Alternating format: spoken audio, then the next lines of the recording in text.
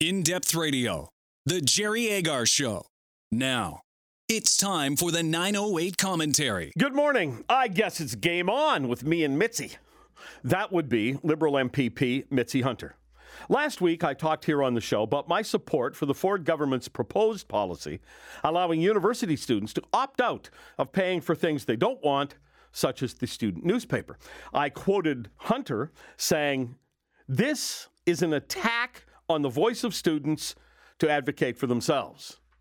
And I said then, with all due respect, Ms. Hunter, this will allow students to advocate for themselves when it comes to where their money goes. Forcing students to pay for things they may not want or value is the real attack on their ability to advocate for themselves. Hunter has it exactly backwards. I wrote the same thing for the Toronto Sun, and Mitzi Hunter responded.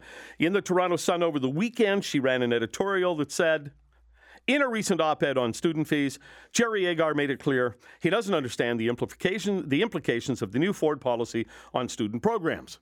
Hunter explained, student fees are not decided upon in some dark boardroom run by student activists.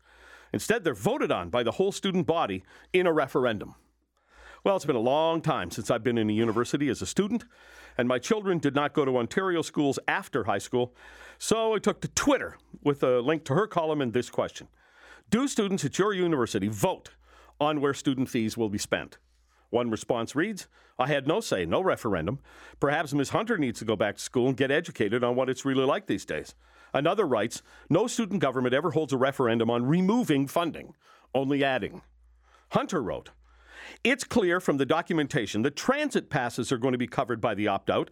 Many student associations buy transit passes for students in bulk. These are carefully negotiated deals that save students hundreds of dollars. These deals are now in peril because they will be eligible for the opt-out. A response to my Twitter question reads, I'm forced to pay for transit pass I don't use, wasting hundreds per year. Mitzi Hunter employs the usual argument made by people who like to use other people's money. She explains why the services that may be endangered if students direct their own funds are valuable services. But Chris Selly of the National Post weighed in. He tweeted, I'm hoping at some point journalism outlets and other services funded by mandatory fees will actually make the case for opting in or for alternative funding sources instead of blaming Ford, rolling over and dying. Well, that's basically the argument I made last week. Prove your value. It is this simple.